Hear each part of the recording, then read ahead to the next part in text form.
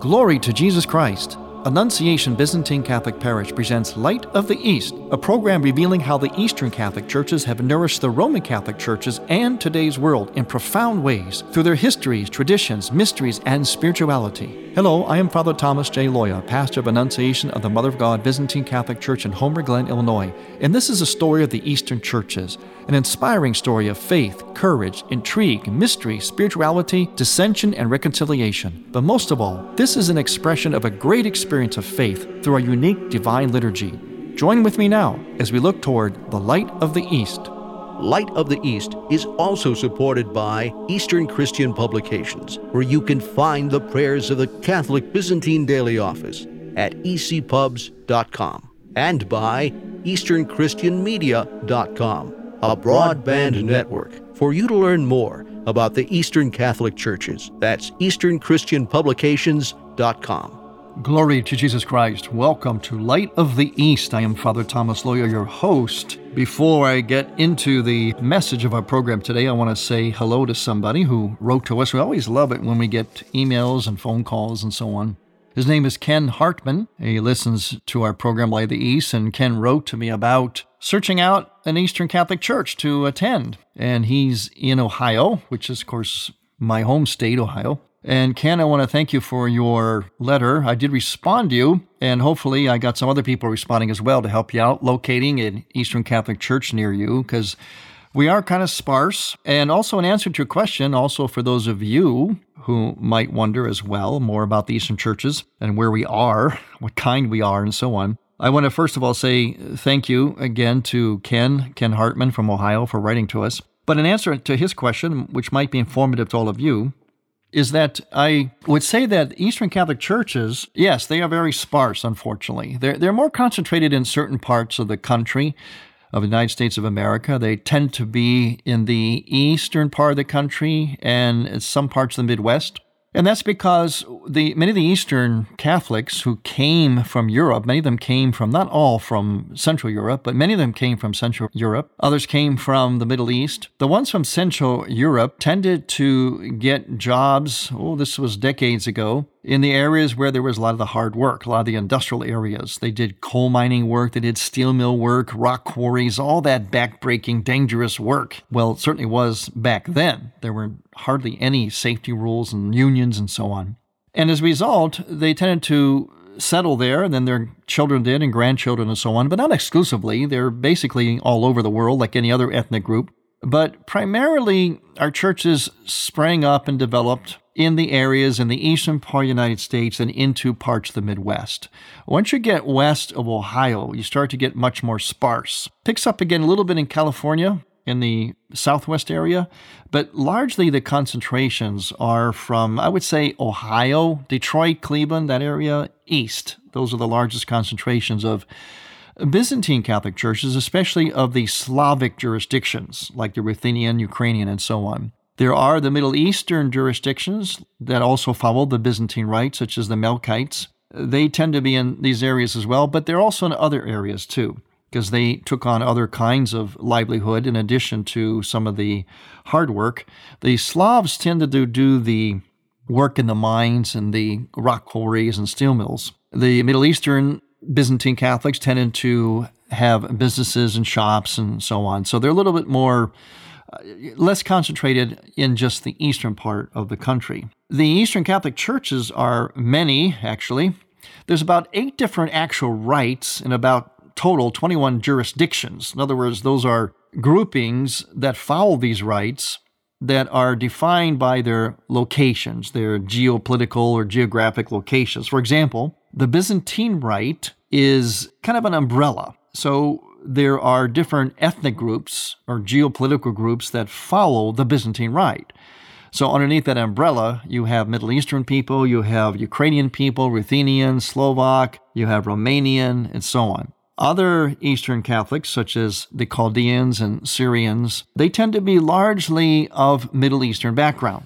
And so some of the Eastern rites, or for instance the Maronites, some of the other Eastern rites which come from the Middle East tend to be of one particular background or ethnicity. The Slavic churches and the Byzantine Rite itself tends to be a little more varied in its population.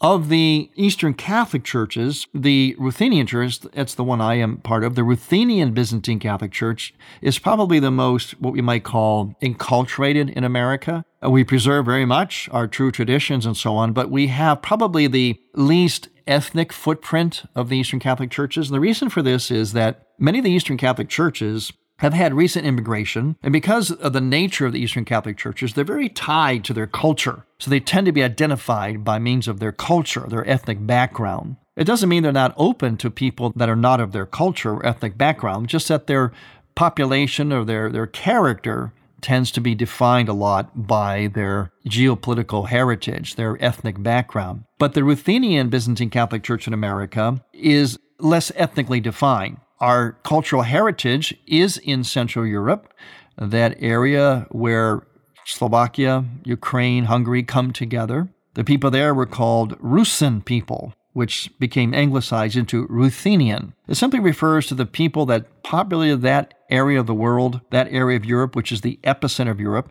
They populated back as far as the 7th century. In the 9th century, they became the Byzantine Catholics that we know today, Byzantine Christians evangelized by saints such as Cyril Methodius. But because they didn't really have a country, they were a people, but did not have a defined country, they were claimed by several countries as different borders grew up over time, as you might know from the vast and various history of Europe, especially that part of Europe. So the Ruthenian people were claimed by Slovaks, if they were in that region. They were claimed by Ukrainians if they were in that region. They were claimed by Hungarians if they were in that region, or Belarusians, and so on.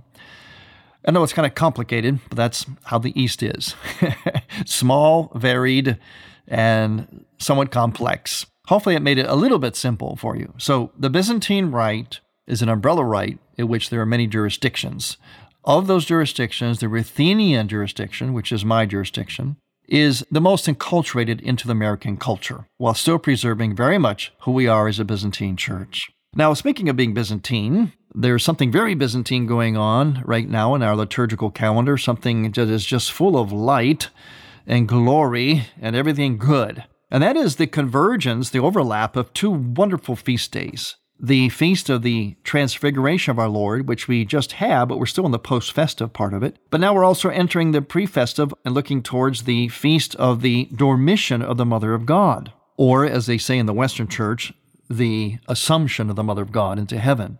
What is similar and wonderful about these two feasts is that they both give us a glimpse from Jesus Christ himself and from the Virgin Mary. In other words, the new Adam and the new Eve. We're given a glimpse of something wonderful, God's original plan for us, and also our destiny, both of which were and are glorious. In between is the part which we call reality or lived experience is not really reality. In other words, it wasn't part of the original plan, nor is it part of our destiny. It's, however, been redeemed by Christ because Christ came into this part of our history.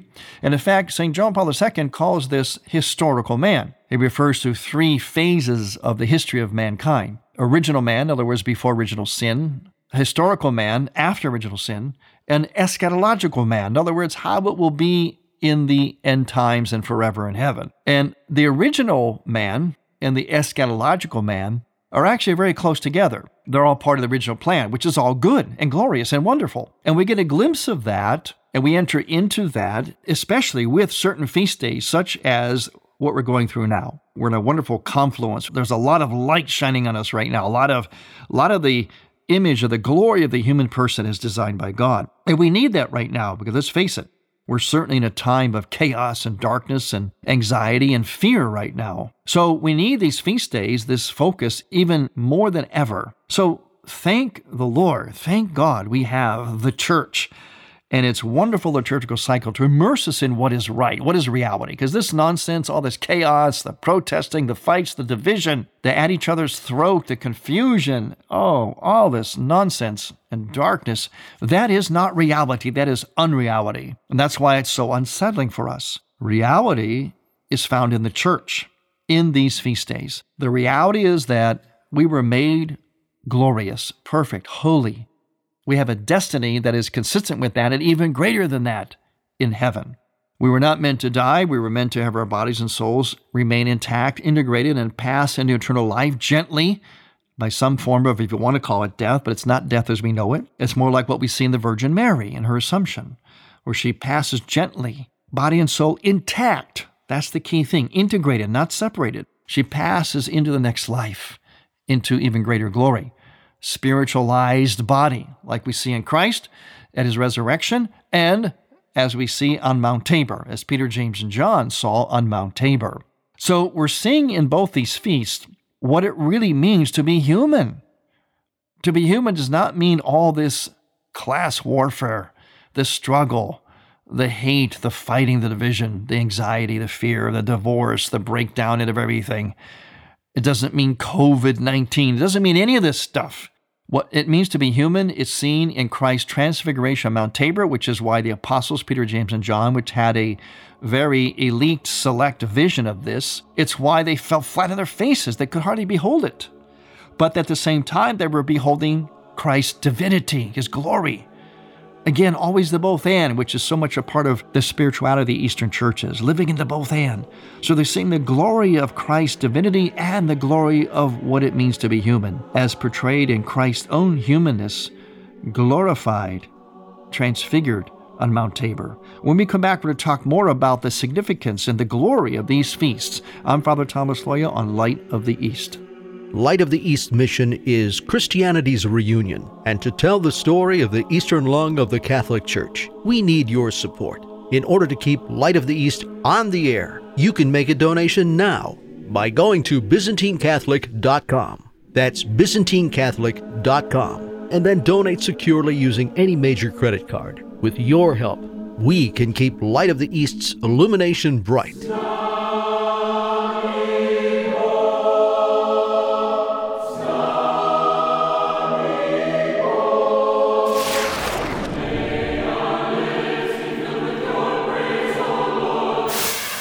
You are listening to the Choirs of Annunciation Byzantine Catholic Church under the direction of Timothy Woods in Homer Glen, Illinois. This is the music you hear on Light of the East and is sung during the sacred liturgy at Annunciation Byzantine Catholic Parish.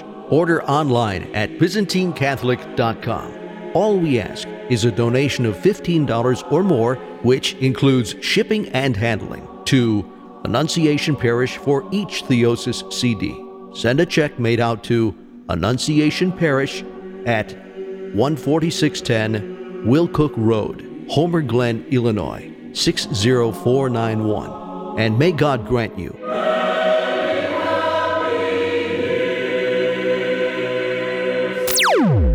I'm Joe Murphy from Holy Family Radio, WHYF, AM 720, Harrisburg, Pennsylvania, and you're listening to Light of the East. How shall I tell of this great mystery? I am Father Thomas J. Loya with a Theology of the Body moment for the Tabor Life Institute. He who is without flesh becomes incarnate. The Word puts on a body. The invisible is seen. He whom no hand can touch is carried, and he who knows no beginning now begins to be. The Son of God becomes the Son of Man. These words were taken from the Christmas prayers of the Byzantine Catholic Church. Turn our thoughts to the great mystery. God has condescended, bent the heavens, made a gift of himself, and entered into a spousal relationship with his own creation. The entire order of creation, most especially our human bodies, speak the language of this mystery. We are created male and female precisely so that we too could make a gift of ourselves. We too could love as God loves. Christ is born, glorify him. To find out more about the theology of the body, visit taborlife.org. taborlife.org.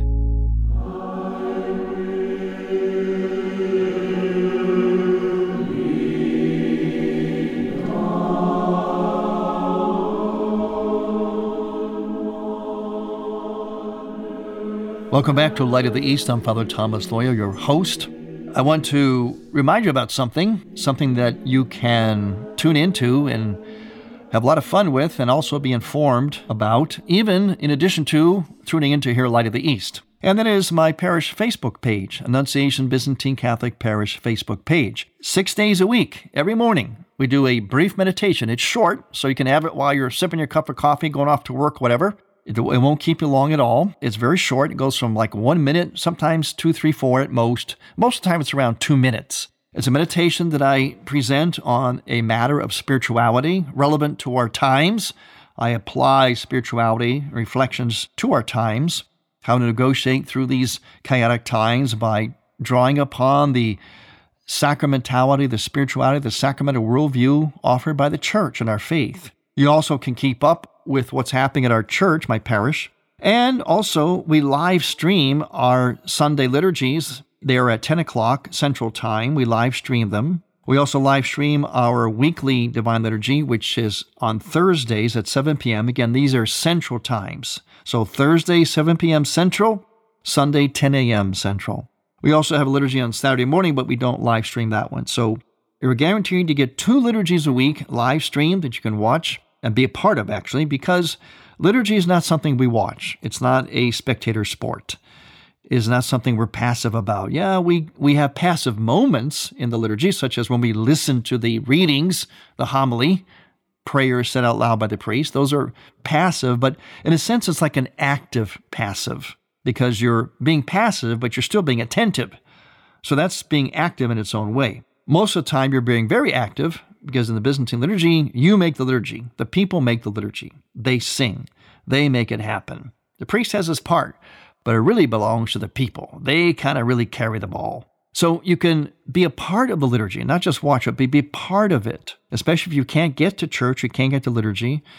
This will count for your liturgical experience, especially for Sundays, by watching the live stream liturgy. But if you're going to watch it and be part of it, actually, you shouldn't even say watch. If you're going to be immersed in it and participate in it, I would recommend you do so, even if you're at church, even if you're at home. I would recommend that you do so by acting as though you're going to church. In other words, get up, get cleaned up, put on your Sunday best, have nothing, no other distractions. Don't get any more phone calls or anything else going on. Don't have snacks and food and so on. That can come after liturgy. Do that while you're viewing the liturgy, which means, therefore, you are participating in it. So again, 10 o'clock Central Time on Sundays, 7 p.m. Thursdays Central Time on Annunciation Byzantine Catholic Facebook page. Now, back to our splendid feast days. Let's listen to some of the prayers. This is from the prayers of the Feast of the Transfiguration of our Lord on Mount Tabor. O Christ, you have clothed yourself completely in the nature of Adam, therefore refashioning what had been corrupted. Through your becoming human, you transfigured and glorified our nature. Now, did you hear that? That's just what I said about this feast, this event of the Transfiguration. And there it is. We are immersed in the reality of it through the liturgy. Christ, you have clothed yourself completely in the nature of Adam. That means our human nature, but as it was before the fall, as it was in its innocence, its glory. That original innocence we talked about, thereby refashioning what had been corrupted. See, that's that redemption I talked about. Christ takes on our nature and therefore lifts it up. He redeems it. Through your becoming human, you transfigured and glorified our nature. See, that is what is so important about the incarnation, about everything about Christ. In fact, in our Divine Liturgy, when we are in what's called the anaphora, which means offering, and it's what the West might call in their liturgy the Eucharistic prayer. It's the high priestly prayer, the great climactic moment of the liturgy, the Mass. In that, the priest will ask the Holy Spirit to change the gifts in the Lord to his body and blood. That's called the epiclesis, the calling down of the Holy Spirit. But he'll ask the Holy Spirit to do so that we may be transformed. And he says that first before he asks to transform the gifts of bread and wine. That's right. The point of the Holy Spirit with the priest, with the church, transforming the bread and wine into the body and blood of Christ is so that we will be transformed. So that comes first in the prayer. So we ask the Holy Spirit to change us, also to make us worthy of this, to transform us, transfigure us like Mount Tabor, so that we can be worthy to receive the body and blood of Christ, and that receiving the body and blood of Christ will be transformative for us. Then we also pray, the priest also prays in that anaphora, for the spirit of vigilance. Vigilance means we become very, very sharp after receiving Christ within us, becoming literally temples of the Holy Spirit. We become very sharp in terms of being able to identify the enemy coming over the hill, evil, the snake in the grass, what Eve was not able to do. We should be able to do through the spirit of vigilance. But more importantly, it's the spirit of being at our toes to see God, to receive and experience and to attach ourselves and unite ourselves intimately with God, to hear God, see God, taste Him, smell Him, touch Him, and be transfigured by that. So the liturgy, the feast day, the event of Christ in Mount Tabor, all of this comes together in this magnificent integration. Now let's look at the other feast, the one that we're overlapping with and preparing for now. And that's the feast of the Dormition, or the falling asleep of the Virgin Mary, called in the West the Assumption. Basically, it comes down to the same thing. In the end, the Virgin Mary goes to heaven, body and soul intact. That's the important thing. So we say that she's assumed or she fell asleep, because it's not like death as we know it. It doesn't have that finality. It is a gentle passing with perfect integration into her glory in heaven. In the prayers, we say this. These are the prayers, some of the prayers for the feast of the Dormition. O Theotokos, Christ your Son and our God, confirmed His two natures because He died as a man and rose as God. Mother of God, He also consented that you die according to the law of nature, so that unbelievers might not question the workings of providence. O heavenly bride, you were taken from earth, as though from the bridal chamber, and entered heaven. The atmosphere was sanctified by your passage through it, just as earth was illumined by your giving birth. The apostles assembled, and the angels carried you aloft. After having buried your most pure body and having sung hymns, they gazed in awe and tearfully said, This is the ransom of the right hand of God, because He is in our midst, and He will not be moved. O most honored Mother, do not forsake us who look upon you. We are your people and the sheep of your fold. We invoke your name and ask for salvation and great mercy. Kind of a long prayer. These prayers are chanted. Again, this is the dogmatic hymns of the Byzantine liturgy. Now, in that you heard the verse that says this, O Mother of God, He, meaning God, also consented that you die, according to the law of nature, so that unbelievers might not question the workings of providence. Okay, so what does that mean? The Eastern churches believe that the Virgin Mary did die. In the West, they don't have that connotation so much. They just say she was assumed into heaven. Well, the Eastern churches say that she died according to the law of nature. In other words, she was part of the human experience. But it wasn't a death. See, there's an asterisk there. There wasn't a death as we know it, because she was not a part of, in the way that we are, this historical man. She was already redeemed by Christ, redeemed from her conception. That's why it's immaculate. Redeemed in her birth. She was, in a sense, pre-redeemed so that she could be a worthy temple for our Lord.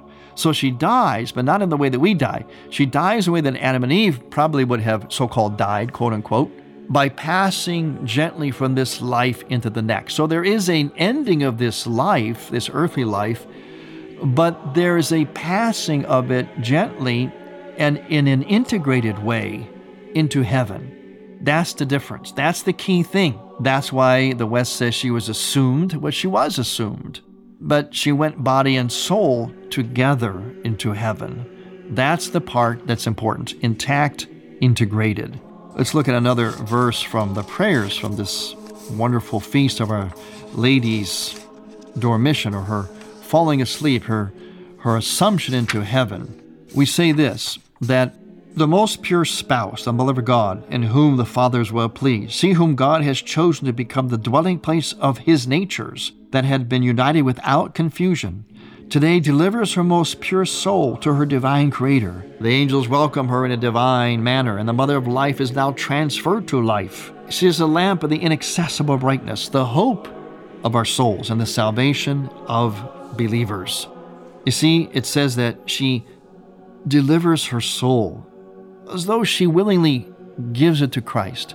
And that's why in the icon for the Dormition, the Virgin Mary is shown depicted as a baby wrapped in swaddling clothes, denoting her innocence. And she's held in the arms of Jesus, tenderly held in the arms of Christ as he stands in heaven surrounded by the angels. So there you have the icon, the reality of this event, and the liturgical verses, all of which go together in a wonderful integration, which helps to immerse us in this marvelous feast. Isn't church magnificent? It's indispensable for us, especially now, as we're amidst so much chaos. The church and its liturgy draws us into what is ordered, holy, and glorious. Thanks for listening. I'm Father Thomas Loya on Light of the East. To hear Light of the East again, visit ByzantineCatholic.com and click on the Features and Programs tab, and on iTunes. Thank you for listening to Light of the East. We encourage you to tell a friend about Light of the East and to visit ByzantineCatholic.com. Light of the East is produced by ADC Media.